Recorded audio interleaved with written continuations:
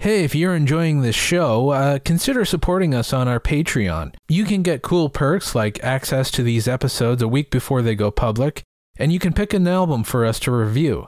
Any support is greatly appreciated, so if you feel inclined, go to patreon.com/polyphonicpress.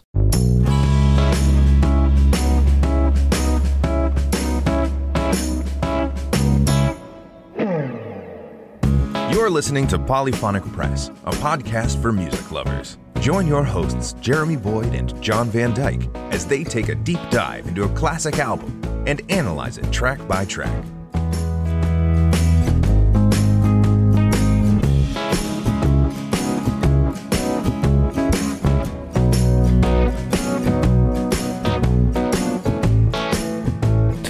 Hey, welcome to Polyphonic Press. I'm Jeremy Buoyed.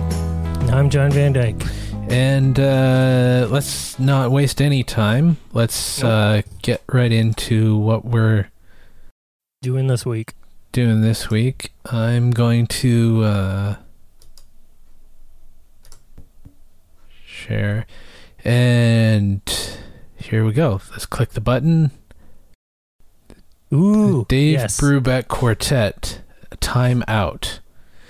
I don't know. I don't know the Dave Brubeck Quartet. I've honestly never heard of them. I have. They're you have? Classic jazz. I think you know the song "Take 5"? Maybe. Do do do do do do do do do. In fact, it might even be on this album. It might be on that album. Okay, cool. Yeah, I can get into some jazz. I'm not that familiar with jazz. Well, it's not what I primarily listen to too, but I've certainly heard enough of it, and I like it. And yeah, I'm into hearing the whole album. I might have actually heard it all. There is I know the standards. I know like Miles Davis kind of blue. Actually, I think that's the only jazz album that I'm familiar with.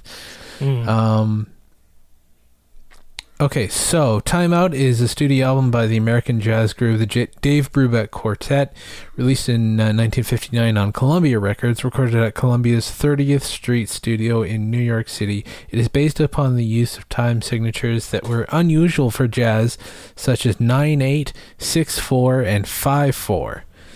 Interesting. Yep. Okay. Which is where the track title "Take 5" comes from. Oh, okay. It's a 5/4 time. Yeah, Take song. 5 is on here. Okay. Yep. Okay, so the first song on the album is called Blue Rondo a la Turk. Cool. All right, so let's hear it.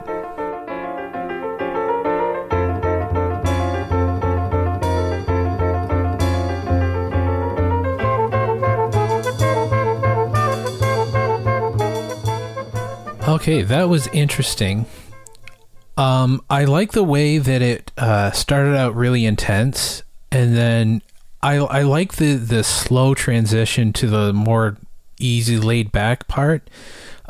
It kind of they because it was a bit of a jolt going into that part, and then they went back to the intense part. But each time they went back to the intense part, it was less intense.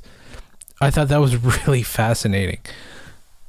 Yeah, and you can tell that the intense part is a completely different time signature, a really unusual one. And bump, bump, bump, bump, bump, bump, bump, bump, sort of the thing going in, and then of course it just sort of like slowly morphs into this like nice sort of a laid back jazz thing where everybody gets their turn to sort of shine, and you hear that bass line going through it, and the stand up. Yep. Yeah, and it's amazing that. Well, first of all, it's amazing that this was recorded in 1959 because it sounds like sonically it's amazing. Oh, I've noticed that about a lot of jazz albums. It's like a lot of jazz stuff that came out in the 50s sounds like it could have been recorded yesterday. Yeah. It's just really, really, really high quality.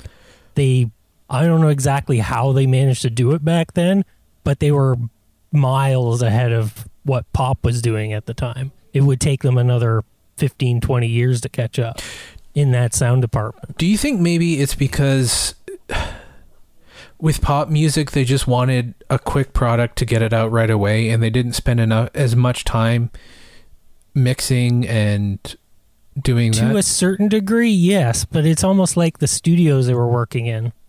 And there's a lot of like classic, and this is not to like cut it up. I actually really like the sound of like a lo-fi sort of a old-fashioned recording technique. In many cases, I feel like I would really like to actually recreate it in a lot of cases. But and there's a lot of classic, producers and stuff from that time period who really knew what they were doing. But it's almost like the jazz producers were just that extra meticulous, or I don't know what kind of equipment they were using. Like, where did they find microphones that could do? I guess the SM58 was out, so yeah, that was it's the industry standard to this day, and it's called the SM58 because it was invented in 1958. Mm-hmm. It was invented at 58, but I don't know how common it would have been in recording at that time. Yeah, it wasn't yet. You would notice even like in like on stage, you would see like almost any other type of microphone still being used on stage as late as the 60s and even into the early 70s. But you go to any stage setup nowadays, what do they have on stage? They've got usually a 58. Some format of a 58. Yep.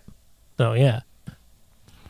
And the other thing that I noticed it was it's amazing that obviously it's a quartet, so you have the drummer, the bassist, piano, and saxophone, and it's amazing with those four instruments how much the sound is filled up. Yeah, like there's not a whole lot of space. Yeah, I mean, there is space into what they're playing, but yeah, it fills.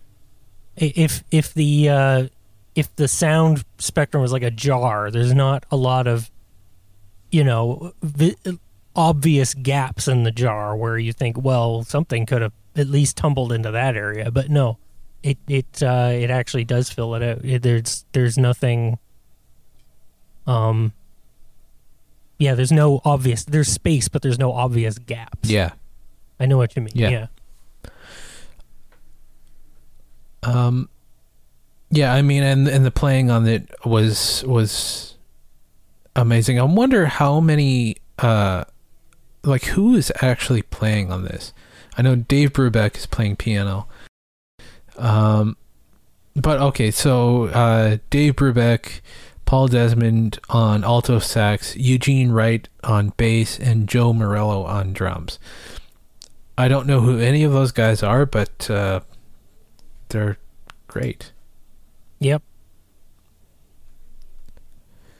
They're members of the I almost said the Dave Clark Five. No, the Dave Brubeck Quartet. Yeah.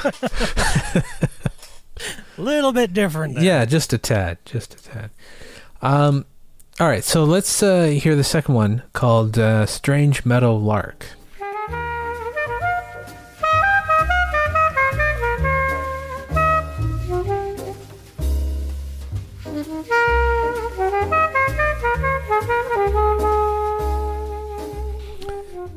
So the interesting thing about that is, or at least the intro with the piano, it sounded a bit more like a classical thing than jazz. It's not something you think of when you think of jazz. You don't. So that was a bit of a surprise to me. Yeah. Jazz does borrow a lot from classical, especially stuff like this. A lot of freeform jazz and stuff like that take sort of the rules of classical and with like a blues structure, and then breaks those rules, which is a lot of what goes on with it. A lot of jazz musicians are classically trained. Yeah. And it's that thing where I've said before, it's learn the rules before you break them. Exactly. And that's exactly what they did. These guys are like really, really, really like they know their shit. Oh yeah. when it comes to like music theory and stuff like that. Yeah. And yeah, they know how to break the rules and not chase people out of the bar, unless of course they're actually trying to clear the room, which they would have a tendency to do, right. Where they would literally get up on stage and play just whatever to get anybody who's not a jazz fan to like leave before they start actually playing the stuff that they're gonna play. Right. Yeah. They actually did this. That's amazing. Yes. It's like, if you're not going to appreciate this, get the hell out of here. Basically. Yeah. But instead of saying it, they just, play a bunch of crazy stuff. That's amazing. Yeah. So this album is actually, it's a bit of an experiment. And so this is on Wikipedia. So the album was intended as an experiment using musical styles that Brubeck discovered abroad while on a United States Department of State sponsored tour of Eurasia, such as when he observed in Turkey a group of street musicians performing a traditional Turkish folk song that was played in 9/8 time, with subdivisions of 2 + 2 + 2 + 3, a rare meter for Western music. On the condition that Brubeck's group first record a conventional album of traditional songs, where did I see it? So this was... Yeah, that's the way it usually goes. Yeah, that was the record company doing that. But this album actually did better than that one. It was peaked at number 2 on the Billboard charts and was the first jazz album to sell 1 million copies. Well, there you go. It's just before we're gonna let you like dick around with like weird, whoopie doopie stuff and whatever, we're gonna make you do straightforward stuff first because that's what's gonna sell. Meanwhile, this is the one everybody remembers. Exactly. Yeah. I'm sure the other one isn't bad, but it's just... No, I'm sure it isn't bad, but yeah. But it's funny. That's just, the more... times have changed in a lot of ways, but in a lot of ways they haven't. Record companies still have that same mindset. Of, well, let's go with the one that's safe, and then... Except they won't give you the option of doing something safe to, they don't say, here, you do this. We'll let you do what you want to do if you do this first. Right. They just straight up want you to do what they want you to do. Don't not deviate from that. Exactly. Yeah. And if you do so much as deviate from it, they'll, like, they consider that, like, a betrayal of some sort. Yeah. It's kind of messed up. Oh yeah, yeah, and it happens all the time with every artist. Like I don't think there's any artist that is not at one point in their career had a problem with their record company. I can't think of a single artist that I've read about or heard about that has not had a problem with their record company. Like, yeah, I know. Maybe some of those like straight up pop artists that towed the line and became like part of the industry themselves or something, but for the most part, everybody's got some sort of story of them butting heads with the boys upstairs. Mm-hmm. So it's just because they care about they're putting out a product and the artist is putting out art. And that's what they're trying to do. I get it to a certain extent. Like, you're paying for this album to be made and you want, your return on your investment, but you'll get a better return, certainly a more lasting return, if you let the artist have a little more control, though. Yeah. And that's been proven time and time again. This is a prime example. Exactly. Yeah. Yep. So let's move on to the next one. This is the song that you know, called Take 5. So here we go.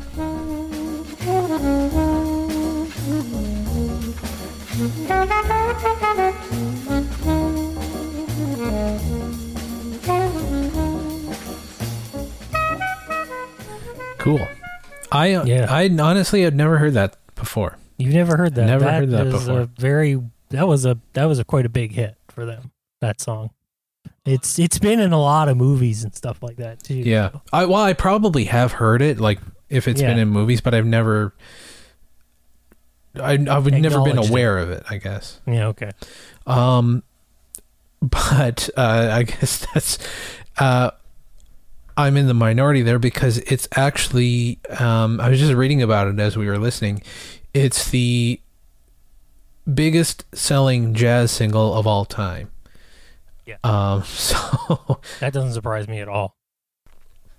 I thought it was cool. I guess this must be where it gets its title from, but it's in 5/4 time, which gives it this sort of bounce feel to it. Mm-hmm. Which I thought that was really cool, and I thought it was cool that usually when there's a drum solo in a song, all the instruments kind of drop out, and you let the drummer do what they're going to do. But with about half the instruments dropped it. Yeah, but this one, it's like there was still a little bit of piano just to kind of push the drums along. It was sort of like the drummer and the piano switched roles, where it's like the drummer's keeping time, and then once the drummer is off going to do his solo, then it's the piano's job to keep the time. Yeah. The piano is keeping the 5/4 going. Exactly. Because, especially if the song's not going through your head, which if you've heard the song several times before, like it seems like easy because you know how the song goes. But at the time, the song it's 5/4 timing, and nothing else came out that sounded like this, at least on Western radio. Right. So it wouldn't have been a natural. Well, maybe for jazz musicians it may be a little easier than for the rest of us plebs, but it's not a natural instinct to try and play a solo over a 5/4 timing. Right. So to have something, you got to have something, even for the drummer, the piano going on would help it. Keep where they are in the drum and the drum solo. And you don't get to hear the drum solo very often, even when you hear it in other places. It's always the main riff. The drum solo itself is very, I wouldn't say random. It's obviously meticulous, but it's spontaneous. It's got a very spontaneous feel to it, and trying to keep a 5/4 timing going through your head while you're playing. Yeah. Boom. You're playing stuff like that, and easy to get lost. Playing exactly. So having that piano going along would actually help, and plus it actually fits. So the song didn't suffer for it at all. Right. But even didn't the bass drop out? Yeah, it was just the piano playing, and you could barely hear the piano. Yeah. Well, it was just sort of like bopping along in the back there, just underneath. Yeah.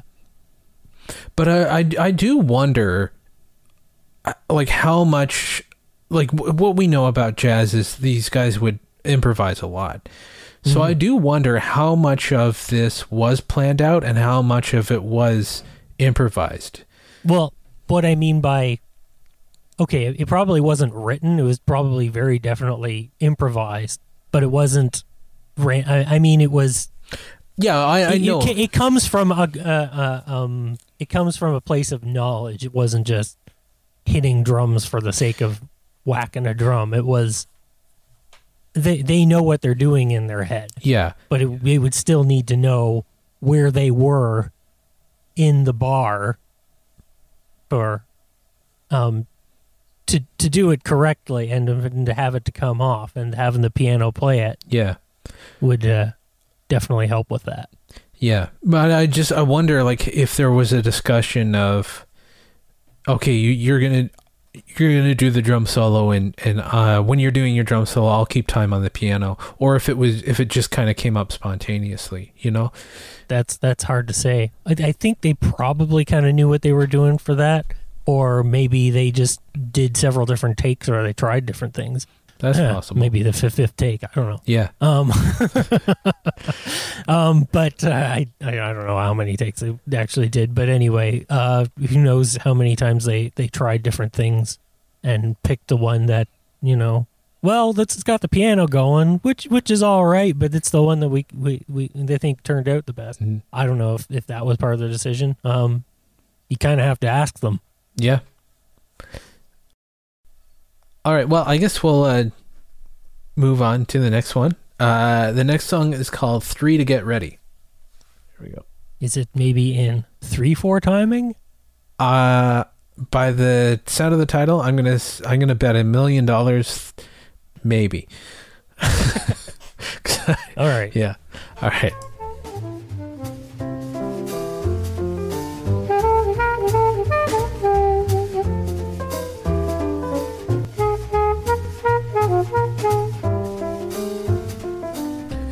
Cool. That had almost like I don't know what you would call it. Like, I get visions of like a southern, like New Orleans kind of feel with that one. Interesting. I heard a little bit of like European folk song in it. Mm-hmm. So. Yeah, and it was in 3/4 timing, or at least parts of it were. Yeah. It sort of jumped between, 3/4 timing and then sort of like a 4/4 jazz sort of swing thing. Yeah, it kind of just kept switching. It kept switching back and forth. Yeah. No, I thought it was interesting, and again, it's I'm just still marveled at the quality of the recording in this. I know I've said it before, but it doesn't sound like 1959. No, I know. The thing is, yeah, you listen to Miles Davis stuff from this period, it's the same thing. Yeah. It just sounds like it could have been recorded yesterday. Yeah, and I'm sure that we're listening to a remastered version that even like that's been cleaned really, up. Even when it first came out, like, I mean, you could play it on a record and it would still sound sort of like it's on a record, but you can definitely tell that the recording quality was just top notch. Mm-hmm. Yeah, and late 50s, early 60s jazz stuff. Nothing sounded better at that time than the jazz stuff at that time. Yeah. Yeah, I don't really have anything more to say about that. We'll just move on to the next one. So this is called Kathy's Waltz.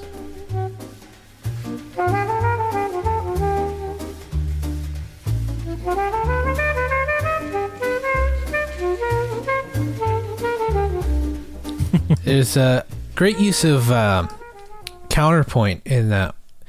Yeah. Where the drums are kind of driving and doing this consistent shuffle sort of thing with the brushes, and the piano's kind of playing the opposite of that almost. Yeah. And I thought that was really clever. It was funny when the track started. It was just like, okay, it's not a waltz. Yeah. And then of course it went into a waltz after a little bit. Right. It did take a bit, but it did get there. It just kind of fell into all the songs on this track, this doesn't sound like a waltz. Yeah. I was reading about this track, and I don't really hear it, but maybe you do. I was trying to figure it out, but I couldn't really hear it.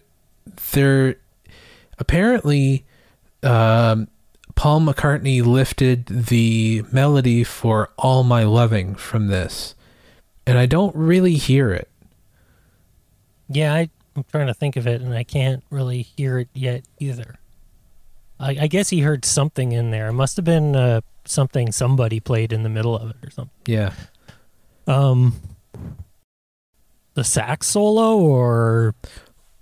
Well, it said, I don't know. what is it? It said, in an article for The Independent, Spencer Lee speculated that Kathy's Waltz inspired the song All My Lovin', written by Paul McCartney and performed by the Beatles, as they share similar rhythmic endings to the last phrases of their melodies. I don't really hear it. I think I hear maybe a little bit more of the... Yeah, it might just be like that part of it. Yeah. I can't... How does... Oh my... I can't... Like, which It part? would be the end phrase part. Like the... Not the... Oh, my lovin'. It'd be the... All my lovin' to you. That part? Yeah, it might be something like that. Okay. I still don't really hear it. I think I might be able to hear it a little. I don't know. It's not like it's a bit of a straight up stretch. clear to me. Maybe maybe he got inspiration or something, but yeah. It doesn't jump out to me. No. And sometimes these things really do jump out to me. That one didn't jump out. Yeah. No, it's not like Noel Gallagher ripping off T-Rex like we talked about last week. Yeah, a little more straightforward. Yeah. Cool. So the next song that we've got is called Everybody's Jumpin'.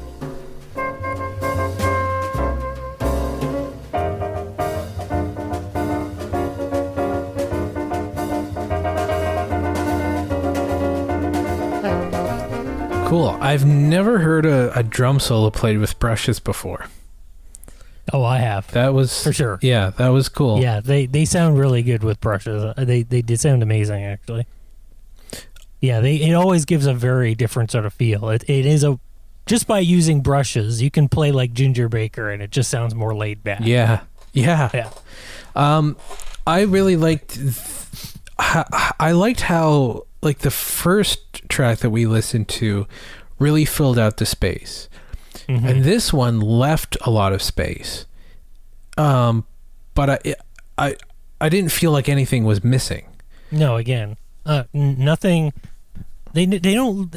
Again, there's no gaps left in anywhere in this album, but there's definitely a sense of roominess without sounding empty. Yeah. Yeah. It's like, it's almost like they, like the first track is they're filling the space and they're in a large space. Yeah. Whereas this one is they're still filling the space, but the space is smaller. Yeah. It's almost like you can visualize the size of the studio they're playing. Right. Yeah.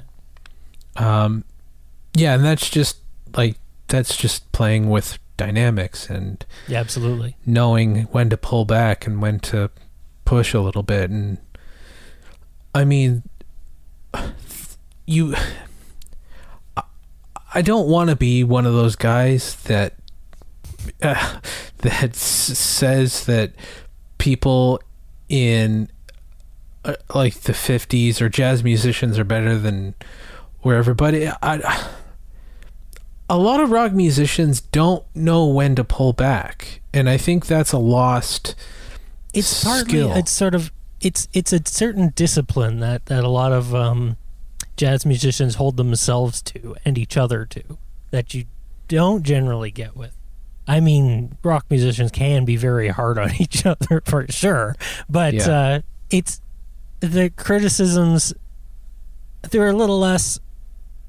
I don't know. It's just a very different discipline, and like I know lots of musicians who are have jazz backgrounds and stuff like that, and you can tell that they know things that you would never hear coming out. I mean, and this is not to put down like rock or pop or folk or any other genre of musician. And I know tons of them too, but. Take for example, like Jimi Hendrix and play the hell out of a guitar, but apparently he could never read music. No. So, but jazz musicians, they do. Yeah. They can read music. They're not going to get very far if they can't. Right. They know their theory. They know their stuff like this. I mean, I guess you can sort of like do, like if I was going to play jazz, it would be all on feel and instinct and stuff like that. You put a piece of music to me, I might be able to sit there and sort of figure out the gist of what you're trying to do, but it's most of it looks like Egyptian hieroglyphs to me. I kind of get, when you see notes in notations, it's like, well, what's going up here? I gotta sit here and actually count. Every good boy deserves favor, and figuring modes of okay, that's a B. It'll take me like a month to get through a line of notation. Right. Most jazz musicians can read it like they're reading a sentence. Like, they just know exactly where it's going. They can read it in real time. Yeah.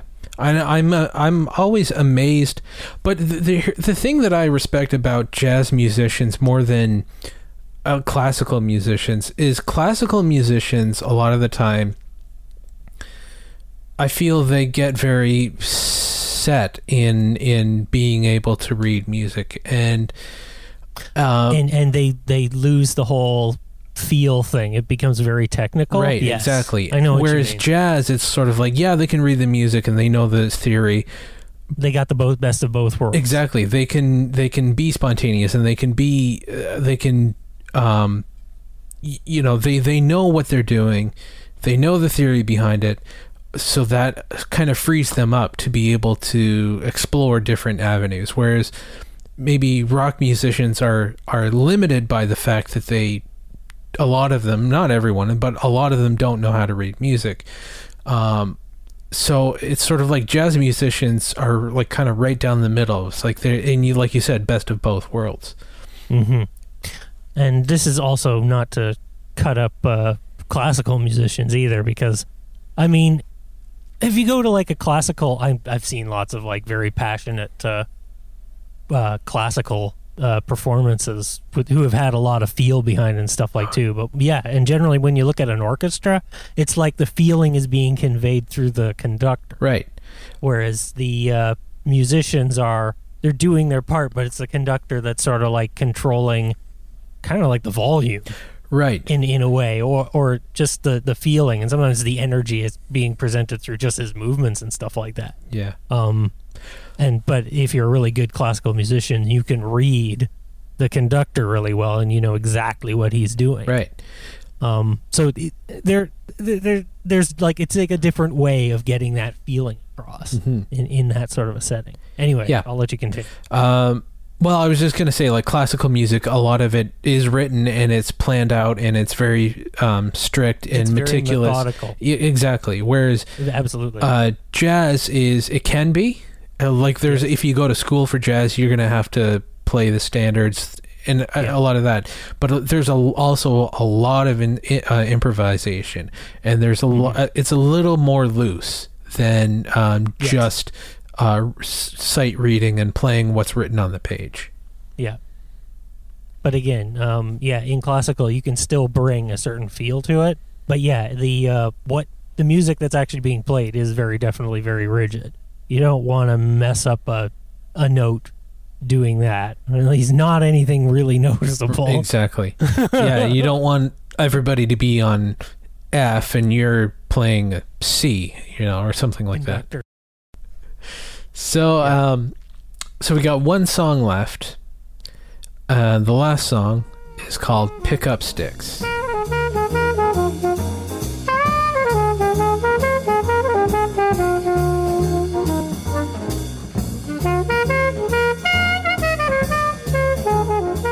I like how that was, it's 6/4 timing, but it's played like it was like a 4/4 or an 8/4. More like an 8/4 with 2 bars chopped off, and it was just kind of it works. I mean, it's totally 6/4 timing, but it's just like it's like a full 4 bars and then just 2 of the boom boom, and you can really hear it in the bass line. It's just really cool. That bass line was wicked. That was, yeah. It was a great way to end the album too. Everybody kind of had their own. Everybody got a chance to shine on that one, I think. Yeah. It is a perfect ending to the album. So yeah, I really enjoyed this album. Classic jazz from this era. This really is the golden era of jazz. Yeah. I think. Well, actually, a lot of people consider like the 30s and the 40s. And there's a lot of good stuff from there. To be perfectly honest, that was when it was really jazz was being sort of little overshadowed by rock and roll at this point. Yeah. But I would still say that a lot of the golden stuff is coming out of this point. Yeah. So. I would say, well, I don't know. I'm going to have to listen to more jazz, but of the stuff that I know, the 50s is probably maybe my favorite era of jazz. Certainly had the cleanest recording quality, as we were already talking about it. Although it never like dropped in quality from there. No. But it's like they were 21st century quality in 1950s and they never had to improve much. I know. It's just I can't get over how clean it sounds. I know. It's just amazing. Amazing that they... I'm curious, where was this recorded? It was recorded at Columbia 30th Street studio, New York City. That doesn't surprise me that it was recorded in New York. It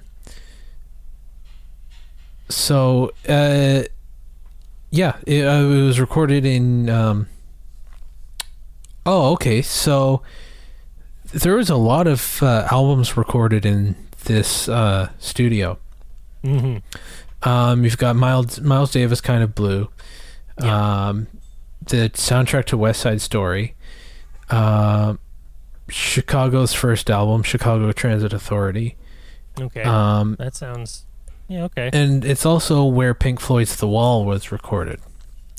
Oh, that's interesting. Yeah.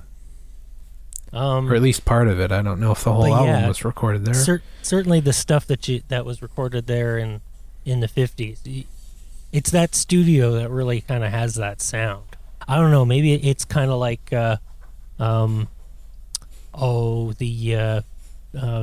City in Van Nuys, where the room just has a certain sound to it or something like that, where it was just really, really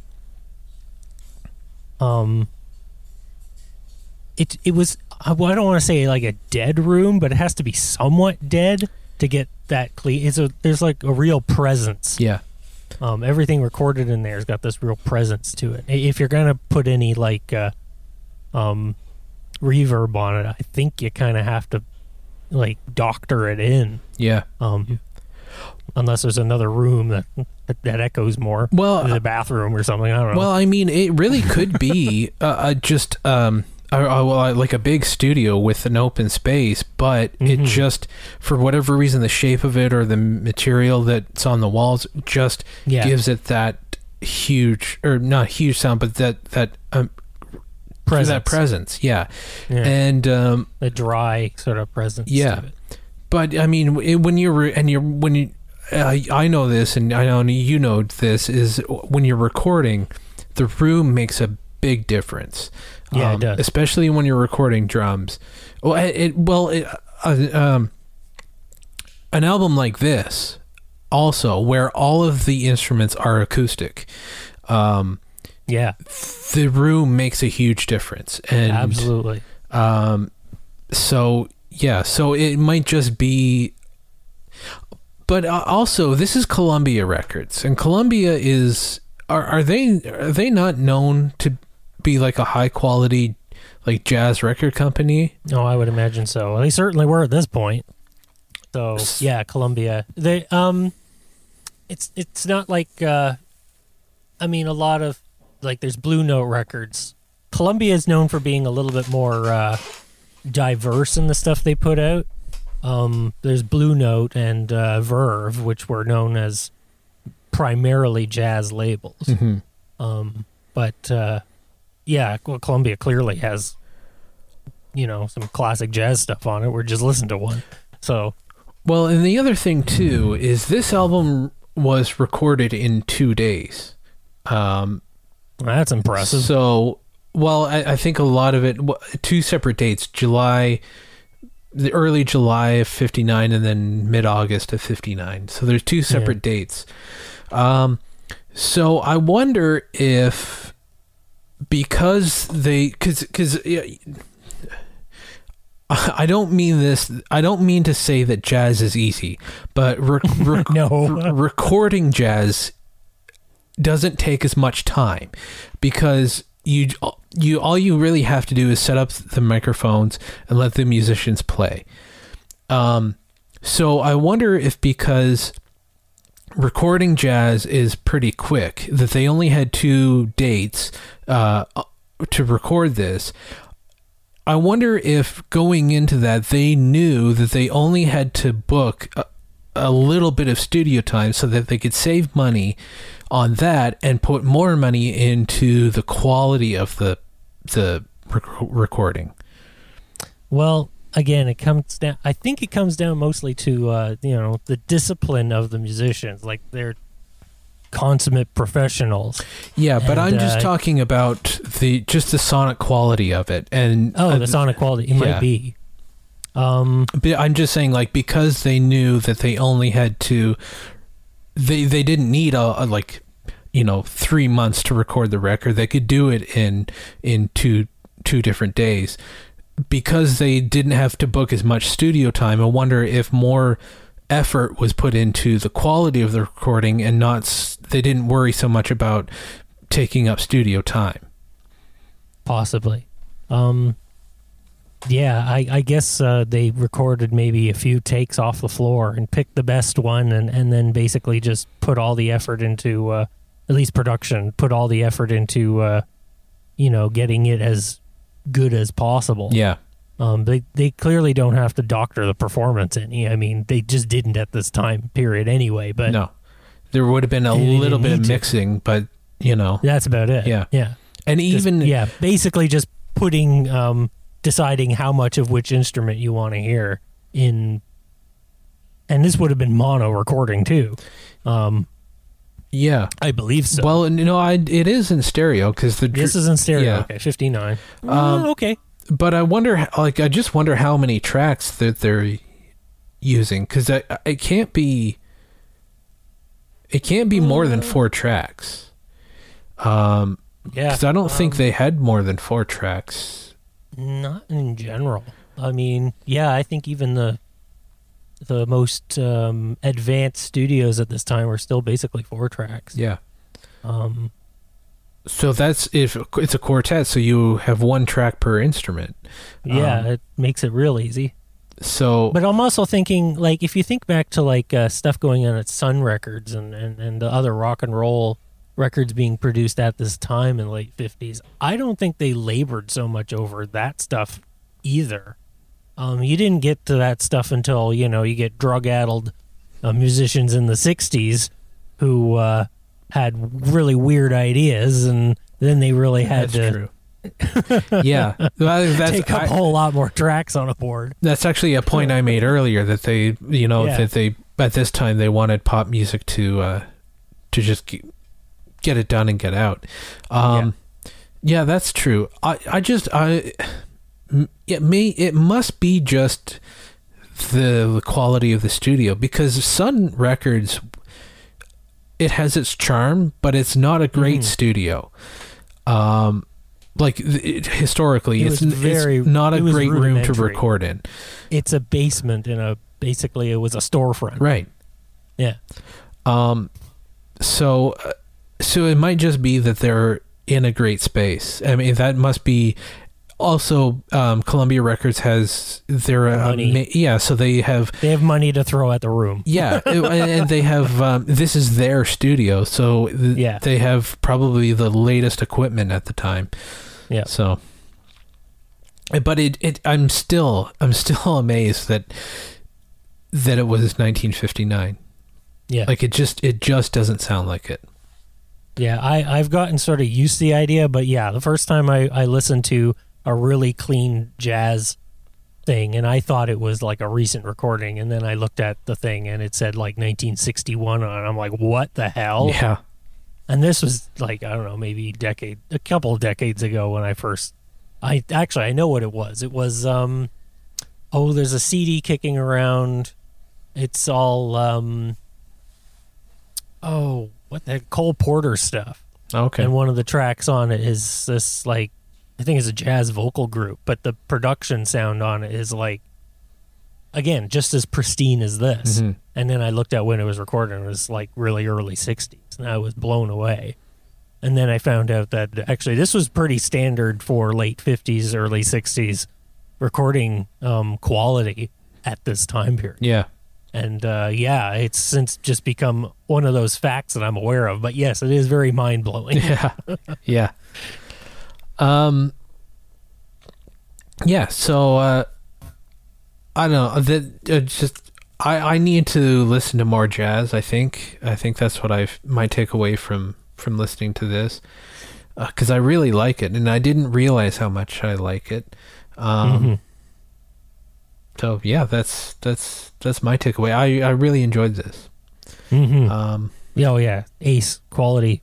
Yeah, A+. Yeah. Yep. Yeah, that's all I have to say. Do you have anything else you want to say? I think I pretty much got out all my ideas. I think I've blathered on. All right. All right. Well, if that's everything. I'm Jeremy Buoyed, and I'm John Van Dyke. Take it easy.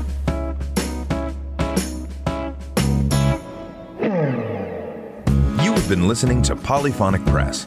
Follow us on Twitter and Instagram at Polyphonic Press. Check out the website, polyphonicpress.com. Feel free to drop us a line at polyphonicpressmusic@gmail.com. And finally, you can support the show by heading over to patreon.com/polyphonicpress.